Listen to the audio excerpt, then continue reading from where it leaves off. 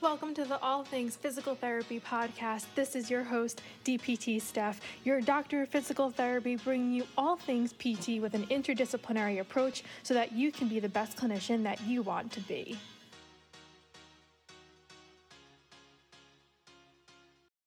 Thank you for tuning in to the All Things Physical Therapy podcast. This is Stephanie, your doctor of physical therapy, otherwise known as DPT Steph. On today's episode, I'm so excited to have Dr. Zachary Goldstein, and to get us started, why don't you give us a little introduction about yourself? Yeah, my name is Zachary Goldstein. I'm a fifth-year orthopedic surgery resident thanks for having me on. I did college out east in New York City and then have pretty much spent the rest of my time back in the Midwest.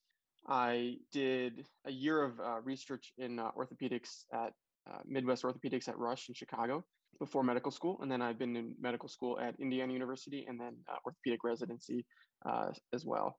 I'm going to be doing a fellowship in spine surgery actually next year at Beaumont in Detroit.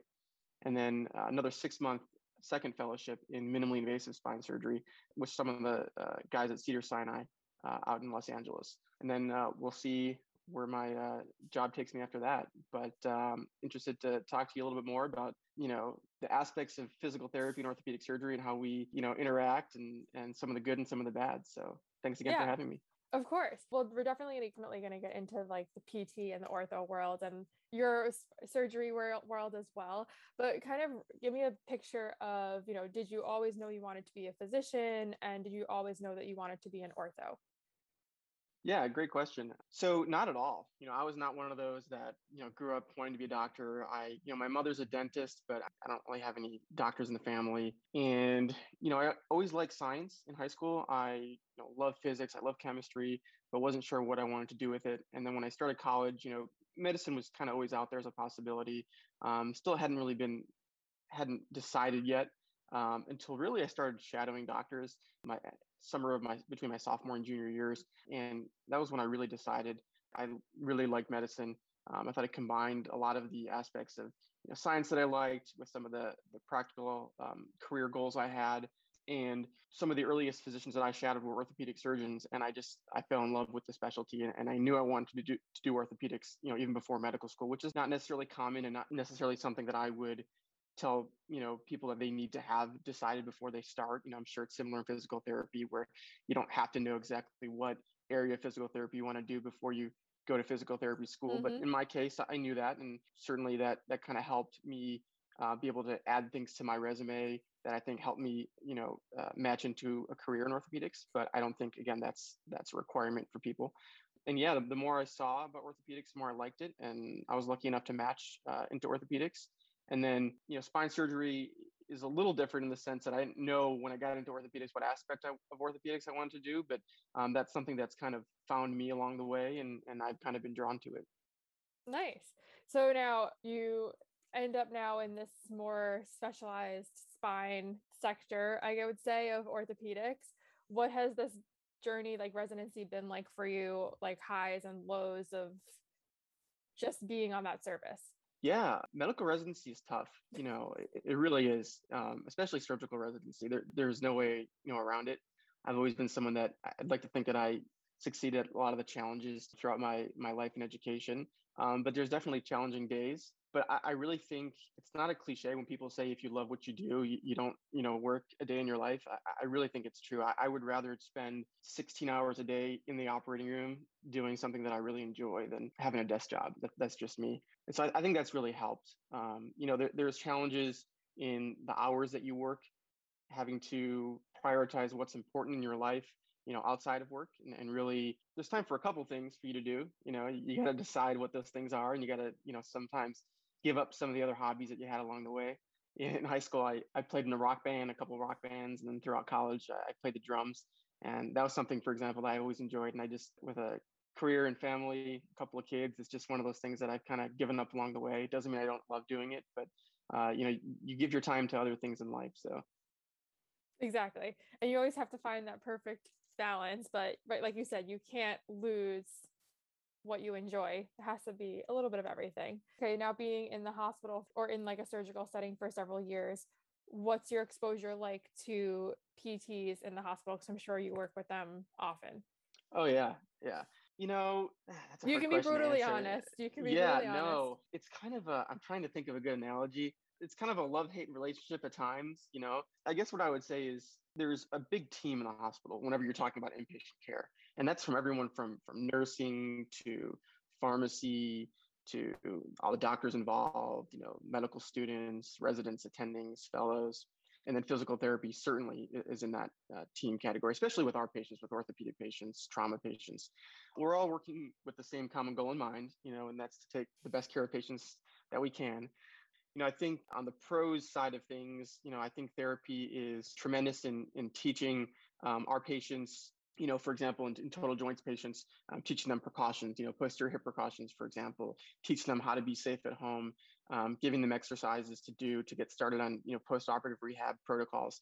That's all super important. It actually has a direct correlation with how our patients do after surgery. Furthermore, physical therapy, you guys save our butts. We can't have patients going home and falling and breaking things and then suing us. And so I think you guys are always, looking out for that and not discharging people too early. On the flip side of things, sometimes a little bit of a butting heads, if you will, because, our goal is we want to get patients out of the hospital, get them home. We think that patients do better, in their home environment. And we're not there with patients a lot of times. We might come in for 5 minutes, to see a patient, and that's 5 minutes is being generous. I'm sure you've seen. Mm-hmm. You guys are spending, what, a half hour, 45 Yeah, minutes, sometimes longer with around. these patients. Yeah, so you guys really know kind of where they're at. And so, if we think someone might be ready to go home and you guys say, oh no, they're not ready yet. I've seen I've seen people get upset um, about that. yep. And that's okay. But I think that communication is key. One thing I've always appreciated with the inpatient therapists is ones that will, reach out to us. So not just putting a note in, but sending us an actual text or a message through the hospital system, letting us know how the patients are doing. Also, therapists that give us really good kind of finite predictions. So, okay, this patient's not ready to go home today, but I'm pretty sure that by tomorrow they should be good, or 2 more days because they need to work on stairs or whatnot. I think that helps rather than just kind of blanket statements of, oh, they're not ready yet. And that's great to know because communication is a huge factor. And obviously, the earlier we know things, the better and the more concrete. Is there anything that you would say if you could change it? I know it's not in hospital, there's so many like rules and regulations and discharge dates that have to be like done by. If there was anything that you could change about the relationship between like your service and the therapy services, would there be anything? And again, you can be brutally honest. No one's going to take offense to it. Yeah, I think overall it works pretty well, the system, especially in a lot of like private practice models where in community hospitals where there's really good relationships. I really, really like hospital EMRs that list very clearly all the members of a patient care team. So like on the homepage, you'll see, the nurse and like the number to reach them and the resident number to reach them and the therapist who's working with them that day and like their phone that they're carrying their number. And it makes it really, really easy to reach out to them. Some of the older EMRs where like you have no idea who's taking the care of the patient or anything, that can get really frustrating at times. Yeah. And again, it goes back to my whole communication thing. I think as long as there's an open line of communication, ultimately, I think that's what's important for the patient. So, yeah. Now, I am not super familiar with residency and how things work. I just know residents as they are in the hospital setting. Do you also have like outpatient or like more clinic-based care involved as well that you have to do? yeah, absolutely. So we're very lucky, at least in my program. We spend, a lot of time in the hospital and inpatient settings, but we also do a lot of outpatient work and sometimes with private groups in the Indianapolis area. So we get to see kind of both sides of the picture. So we do a lot of interaction with outpatient physical therapy as well. We work in several offices where they actually have therapists there in the office, which I love that idea. I think it's so great being able to see a patient and then, saying, hey, I think you need some physical therapy. And instead of saying, I'll give you a script and I trust that you're going to get into ATI or Athletico or somewhere, where you live. Oh, hey, we got a therapist down the hall. Let me just walk you down there right now and they'll show you some exercises right now. So that's a really, really nice model for sure. Mm-hmm. Yeah, I think that's awesome. And it also just, adds to that collaborative care, which then like if someone needs to refer it back to the physician or back to the PT, they can do so because it's all almost in-house. So now I'll be crass for a second. PTs, when they have to deal with physicians or ortho physicians outside in the outpatient setting, a lot of the times we have patients that come to us and they're like, oh my gosh, my doctor said my MRI is terrible, or like my back is blown out. And I've even heard physicians in my own hospital on calls with patients outpatient that are like, oh my gosh, your discs are herniated, like we need to get you into surgery ASAP. And it's, PTs form this narrative like, oh gosh, all physicians are terrible, and then physicians blame the PTs and vice versa. So like, what do you think from your perspective, being on that physician side? Should patients be told these things? And if they are, like, what do you think, if they come to you for a second opinion, like how would your way of handling it be? I think that's a really good point. I've definitely seen it on both sides. And I think that, again, it kind of comes back to communication. I think that when we're sending patients to therapy, and we send so many patients to therapy, I mean, pretty much every orthopedic problem, unless it's cancerous or going to kill them, patients have the option to try all the non-operative stuff first. And we prefer that. And a lot of times insurance companies dictate that. And so pretty much the first step of all the algorithms for any orthopedic problem is do physical therapy. And a lot of times, we're sending them out with a prescription if they're going to go out and see another physical therapist somewhere.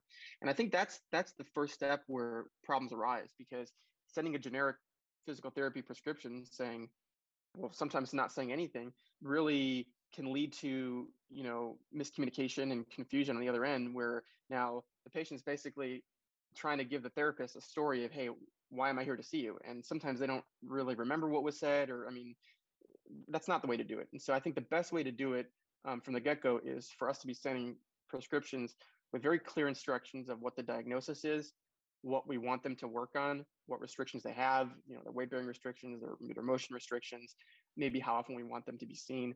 I think that kind of sets things off on a really good foot for sure. So I think that's the first step. Certainly post-operatively, I think we do a lot better job of that, where if it's a post-operative patient, we're a lot more protective of them, and we'll be more specific with those instructions. And then also as patients go along, either post-operatively, changing our restrictions will help a lot too. I've seen it a lot where we tell a patient, hey, you can now start lifting, or we never tell the therapist that. And that's the source of confusion as well. It goes both ways though. I've seen a lot of surgeons get upset sometimes when therapists say things to patients.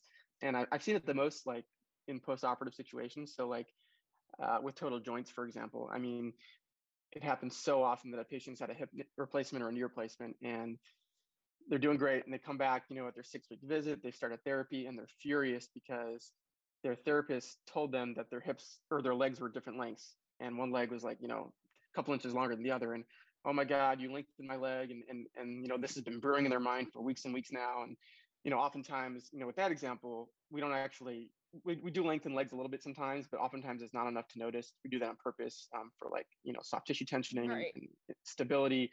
But a lot of times patients think that their legs are different lengths just because their pelvis is now sitting differently with their implants, and they haven't gotten used to their new gait and their new stance, and that kind of evens out over time. And, if we had a chance to explain that to the patient, it probably would have alleviated a lot of that kind of stress and anxiety. And so I think that's another situation where I think communication, would be better, but it goes both ways, and it comes back to communication. Right. No, and I have no problem admitting there are, I think in every profession, there's always like a good chunk of that profession of people that are just like, you got to watch kind of what you say, what you do. I saw an article this morning about like the way that codes are being built, and there's like 18 people in this clinic in Pennsylvania that are now under fraud investigation, and it's a PT clinic. And I'm like, we know as a profession that this, there's issues that go along all the time, but it's like, it still exists. So I totally have no issue admitting that there's faults in our profession as well. And I can go on a whole tangent about like discrepancies and the research behind that, but people still swear by certain techniques, but I digress. Yeah. Let me just put a quick plug out there for all therapists listening. The only way to really accurately measure the leg length, especially after like a hip replacement, is via X-ray.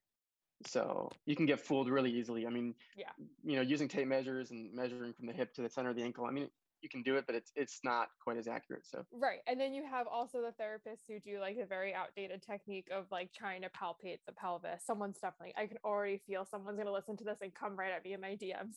Then there's like, I was even taught this in school, and that was in the past 5 years. And it's stuff that's on boards, but like it's techniques that are like so outdated, and you can see if the pelvis is like misaligned by feeling it. And I'm like, if we could do that, we wouldn't need x-ray machines, because our eyes could just see through the skin, I guess. I don't know.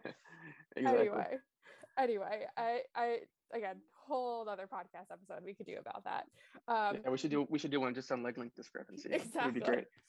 Yeah, we could do that. We could do spines, back pain, the whole nine yards.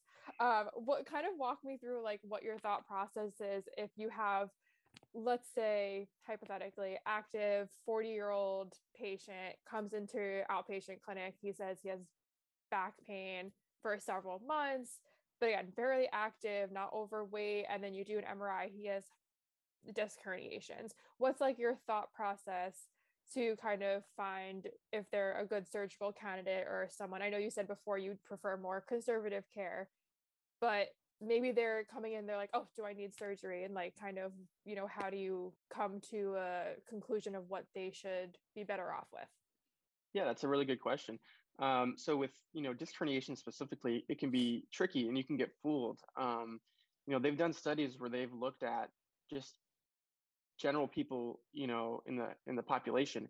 And so you gave me an example of a 40-year-old. That's kind of on the borderline of two different age groups. But at that age group, if you MRI just 100 healthy people off the street, you're going to get about half of them and actually have disc bulges, and about a quarter of them will have frank disc herniations on MRI, and they're completely asymptomatic. So a lot of people will have.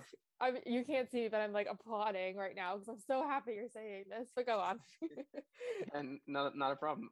And so it's really important to match the imaging findings with signs and symptoms. If we see a patient and they've been worked up, they've done therapy, they've gotten an MRI, and we think that their history and their exam is consistent with a nerve that's being compressed by a specific disc, then we made that diagnosis of a disc herniation causing, usually what's called a radiculopathy. And then we kind of talk about treatments. Most patients, even with back or leg pain from disc herniations, will resolve within 6 weeks, if not by 3 months. And so the duration of symptoms is usually one of the more important factors in that. If someone's really had symptoms for 3 months and they've tried everything, including extensive therapy, the only other thing to try is usually an injection. We do a lot of injections. Those are really, it's a dual purpose. Those injections, a lot of times they're hopefully therapeutic to the patient, but oftentimes they're diagnostic. It's usually the final piece in the puzzle to tie together everything we're finding on MRI, their exam findings, their history. And if they get a good result, albeit temporary with the injection, then that's usually the final, piece of the puzzle that says, okay, this is your problem. You've tried everything else. You've been dealing with it for way too long. Let's do something about it. But that's a collective, collaborative process between us and the patient. Not every patient's the same, and that's something that, if they want to go ahead with surgery, at that point we'll offer it to them. And there's plenty of research showing out there that, when patients come to that realization that they're not going to get better without surgery, that they do better with surgery for disc herniations. Right. And we even know there's studies that, I don't think they're PT specific studies, but studies that we've kind of learned in our PT curriculum that, there's a huge psychological component to those patients who have back pain. So I agree with like the sentiment being, if they're kind of already giving into the whole like, oh, I just need surgery and that's when I got better, it may actually do some good for them. Yeah, that's a really good point. And I'll switch gears a little bit and talk about shoulders. There were some really good studies for rotator cuff tears. So, the 4 major rotator cuff muscles, the most commonly torn one, the supraspinatus. There's some good studies that show that the single biggest predictor for people getting better with physical therapy after a rotator cuff tear is patients' belief in physical therapy helping them before doing it. So we tell patients, patients have to think that therapy is going to help them for it to actually work. I mean, they're not going to get better unless they give it their all. I used to give drum lessons to kids back in the day. You can teach someone all the different notes and how to do everything with the sticks, and if they don't go home and practice, they're not going to get it. They're not going to really get good. And so it's the same thing with therapy. And so I think that's another piece of the puzzle where we have a really important job as orthopedic surgeons, where we're recommending physical therapy, but we also have to give patients the thought or the belief that it's going to help them. And it doesn't take us long. It could be an extra 30 seconds where we basically say, hey, by doing some physical therapy and strengthening your core and stretching your hamstrings, you're going to take stress off of your back and the vertebrae. You build up the muscles around there, and that's going to help you, and you'll feel better. I mean, that gives them a whole different perspective going into therapy, and I think they get a lot more out of therapy that way. Yeah, and that's totally true. And that also, the responsibility falls on obviously not only you guys, but also the PTs to help them kind of understand that, hey, like, give this a couple of try, come in for X amount of sessions, and then, let's see and start getting you better. And I know even before I was in the hospital, I did outpatient orthopedics for a couple of months. And I even noticed my own narratives that I was using. If I have a patient come in every single time, I'm like, hey, how's your pain? Versus just like a generic, hey, how are you doing? How is your week? What's going on? Then they're going to automatically start focusing on the pain. And that could actually make it more persistent than if I were to kind of make it into a more positive outlook. So there's a huge, huge role that the narratives play in everything.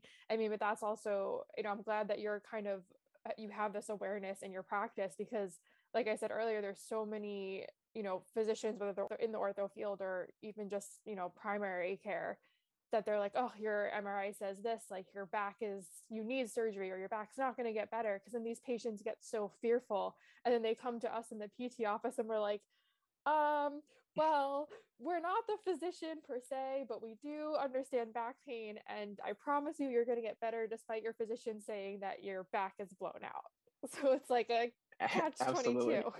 So much of what we do is reassurance, and I'm sure on your end as well. And then another thing I wanted to talk about on this topic is the insurance company's role in physical therapy as it pertains to orthopedic problems. So this is a whole nother thing where you have a subset of patients that come in, and it's very clear that at some point they're going to need surgery, and therapy is probably not going to help them. For example, patients with horrible end-stage arthritis in their knees. You look at some of these knees, and there's not one singular chondrocyte, cartilage cell left in that knee. That thing is completely bone on bone, and you just know, looking at them, that they're going to need a knee replacement, and they haven't really tried anything yet. And a lot of insurance companies, unfortunately, as silly as it sounds, will not pay for their surgery unless they have documented that the patient tried physical therapy. And it's not with every insurance company. There's certain ones that we know kind of require this stuff, and those are patients that we'll just tell them honestly, like, listen, we can schedule your surgery, but it's going to be denied. You're going to have to probably do some physical therapy, a couple sessions. And they say, okay, fine. And we tell them it's really just so we can get your surgery approved. And it's kind of silly, right? Because like these insurance companies they're just paying, they're going to pay for the same surgery anyways. They're just now paying for extra physical therapy. And then it's kind of a waste of your guys' time, and it's a waste of the patient's time. And it's kind of where our society is, and these things. It's kind of frustrating for us that we have this bureaucratic red tape that sometimes we have to jump through. Yeah, I mean, and that definitely is a huge component of it. But then I also want to challenge you and kind of think of it this way and say, okay, if you have a patient that comes in with arthritis, like you described, and bone on bone, they're a great candidate for knee surgery. You can also kind of phrase it and say, hey, well, before your surgery, your insurance is requiring this, but let's view it as kind of like a prehab to your surgery so that you can get stronger. So when you come out of your surgery, you're almost like a little bit ahead of the curve, because obviously knee surgery, especially, they're coming out with significant weakness on that side where they have the surgery, and they might overcompensate then on the other side. But if they know kind of ahead of time and view it from a prehab perspective, it may even lead to better outcomes afterwards. Oh, that's a really good point. Yeah, no, that's a really good point. That's definitely a positive. In fact, I can probably work that into some of my preoperative discussions as well. No, I mean, prehab's important. We do prehab with a lot of things like ACL tears, and young people can't fix their ACL if their knee won't bend or if their quad is completely weak. I mean, you can do a great surgery, but they are not going to do well if they're starting in a really bad spot. So that's a really good point. Yeah. And then what's your kind of outlook? I know kind of been shifting over the past, I'd say maybe 10, 20 or so years, between like the relationship between physicians and PTs. It used to be that physicians would have these old like prescription type looking papers or pads, and they'd have, okay, the patient needs heat, stim, 3 times 12 exercises, or whatever. And now we're kind of just more into like the generic script, because PTs do have that ability to determine for themselves what the plan of care needs to be. So like from your perspective, do you tend to try to like prescribe to the PT like what the patient should be doing, or do you kind of, I guess, essentially trust the PT to kind of figure out, obviously precautions, like when it comes to surgery, we're all on the same page? Yeah, that's a really good question. So at some point in my residency, maybe like second year, I was getting a little frustrated because we send every patient to therapy. And oftentimes patients would ask me, well, what are they going to do for me? And I'm sitting there thinking, I have no idea, right? Like we have such a collaboration with therapy, and yet we have no exposure to therapy. I've asked many of my attendings, my bosses, like, why don't we do a formal like physical therapy rotation? Half of our intern year is spent in non-orthopedic specialties. We do plastic surgery, neurosurgery, all these different things. And I think it would be super useful to spend some time with a therapist, because I think honestly, we have a closer relationship with the physical therapist more than any other, even medical specialty. Mm-hmm. And so, over the years, you get to pick up on a little bit of this and a little bit of that. And I found myself writing in a lot of scripts like, okay, for modalities, like as if I knew what modalities was, right? Like, Oh I, no. and I would say like, oh yeah, they use ultrasound stuff, right? Like they, and a lot of patients would be like, oh yeah, okay, fine, that sounds great, that sounds fancy, and I would have no idea what that means. And so, my I think it was my third year, we did a hand rotation and we spent some time with the occupational therapist. I spent one day with them. I thought that one day with the occupational therapist was so educational. Just one day. I couldn't even imagine what spending a month with therapists would do for our education, not just education, but like literally us being able to tell patients like, hey, they can work with you guys on X, Y, and Z, and it will help because of ABC. And so I wish I had more of that. A lot of times we're just writing, please work on strengthening range of motion, and then modalities. We're just like, yep, that's what we do. Yep. I mean, I'm sure generationally, or what's the better word, those who have been physicians for like 50 years or so, who have been in the field forever, and sometimes you get pushback where the physician's like, well, I wanted them only to come into the clinic and only get ultrasound or only get e-stim for like 30 minutes, and we're like, that's not how it works. We do our own eval and we determine what's best for them, and then we also can't really leave someone on a stim machine for 30 minutes because insurance isn't going to like that. So but it's like, we kind of have to fight insurance and then the patient's viewpoint and then the physician that like referred them to us, and it's like, okay, how do we make everybody in this group happy? Yeah, absolutely. And I think one way to kind of help with that is, I think where things are headed, at least in orthopedics, is you have a lot of these private groups now, these private practices that are making their own physical therapy in-house. And so they'll have, several, if not, dozen or so physical therapists at multiple locations that they own. And it's their own therapists. And yeah, it's a way to make money, but it really is, I think, better care for the patients, because the surgeons know the therapists know the surgeons, they all know each other's preferences, they trust each other. And it really makes for a really cohesive environment for patients to get their therapy, oftentimes convenient because it's at the same location where they're going to. And oftentimes all these therapists have all the surgeons cell phone numbers, and there's this open line of communication. And while surgeons can't tell patients to go to therapy places that they own in a group because of various laws, they can definitely give them the option and tell them like, hey, if you go here, like it could be better for you. And I do think I think that's where things are headed, and I think it's a good thing for patients. Yeah, I think that's great. I just think there's so much collaboration in both the inpatient and the outpatient side. And, obviously through social media, which is how we network to get to know each other. And then, there's other physicians who I've spoken with through either TikTok or Instagram that have just been huge, conversation starters. And I hope there's people listening from, both disciplines that really just see, okay, moving forward, there's so much more collaborative care and there's so much more research out there promoting more active lifestyles for people, and less of that like negative nocebo type language, and trying to trying to get people or our patients to be as independent as possible is almost exciting that these conversations are happening, because it's like, great, that means that we're all moving in this direction where we all, more equally respect each other, for lack of better words, because I feel like maybe 10, 20 years ago, there was still kind of like that funky relationship. I'll say that.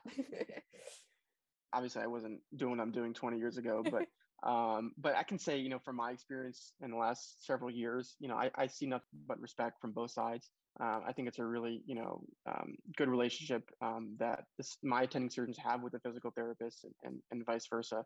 And so I think that's terrific. Yeah. What would you have as tips, if any, for either med students or even PT students who are now, they're going into residency, or they're, PTs are now going into practice, going into, kind of like that orthopedic mindset? Do you have any advice for them? Well, I guess, starting for like pre-med or pre-PT, or someone who maybe is in college or something and trying to decide on a career choice, the first thing you have to do is you have to just, ask yourself the question is like, can you do this? And you have to believe in yourself in doing whatever you want to do. You can't expect someone else to believe in you if you don't believe in yourself. So only you know what you're capable of, and you have to know kind of deep inside, like, can I do this? And if the answer is yes, then you should go all in. And you need to go all in. That's the most important thing. Once you've made that decision, don't let anyone tell you that you can't do it, whatever that is, whether you want to go to dental school or podiatry school or medical school or physical therapy school. And then I'm a big believer in kind of picking the end goal and then working backwards. And so you decide where you want to be, and then you work backwards and you figure out what are the steps that I need to take to get there. Kind of early on in college, once I made the decision, I definitely wanted to go to medical school. I actually did this thing which sounded kind of silly at the time. I don't know, it worked for me. And I actually made this resume where I, wrote everything down that I had done in like black ink. And then I actually wrote down some things that I wanted to achieve in red ink along the way. And then I actually, as the years went on, as I did those things and gained those opportunities or experiences, I would turn the red ink into black. And there were some changes along the way, obviously, but you really have to kind of, I think, do that and achieve each of those steps kind of sequentially and aim high. There's nothing wrong with aiming high. And then once you get to a point in your life where you've gotten into medical school or physical therapy school, and things are getting busy and tough, I think you really have to plan ahead, prioritize. So, whether it be test taking in, non-clinical years of school, you really have to map out your days. Things get busy and you really can't procrastinate. Med school is not the same as college. College is not the same as high school. You really got to plan each day. You got to, one chapter a day, and then eventually I'll be able to do 20 chapters. Pulling all-nighters 2 days before tests is not the way to go. And then, in clinical years, I think, that's usually the most exciting.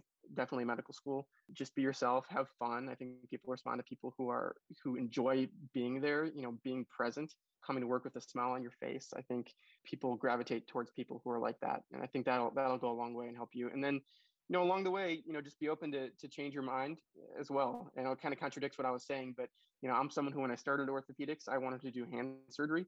And me being the planner I was, when I started to like spine, it really was like unsettling to me. And I was like, gosh, I don't like this feeling. I had a plan. This is supposed to happen. And so you can't ignore certain things that you're drawn to, and you can never be embarrassed or too hard-headed to be able to change course if you need to, would be, I guess, my final piece of advice. I like it. And I think that's super important, because even when we started this conversation, I always try to tell that to students on my platform. I'm like, you can go into school thinking that you want to do orthopedics, and then you can graduate and end up in a nursing home or end up in pelvic health and do something completely from far left field. So keep an open mind and be totally okay with change. I'll leave it at that. Yeah, no, I totally agree. I think that's well said. Perfect. Where can people contact you if they want to reach out with any questions or add anything to the conversation? I started this Instagram page a couple months ago, which is how you found me and reached out to me. It's at Z Goldstein, MD, Goldstein, Goldstein, MD. And so I'm putting up a lot of stuff there, just fun videos and things about orthopedics. And so, I respond to messages. That'd be a good way to contact me. Sounds good. All right. Well, thank you so much for coming on. It was a pleasure to have you. And you guys know where to find him if you have any questions. Yeah, thanks so much for having me. This was fun. Thank you for listening to this episode of the All Things Physical Therapy podcast. Make sure to leave a review and subscribe to stay updated on new episodes. You can find more episodes like these on Apple Podcasts and Spotify. And to stay up to date, follow dpt.steph on Instagram or go to www.dptsteph.com.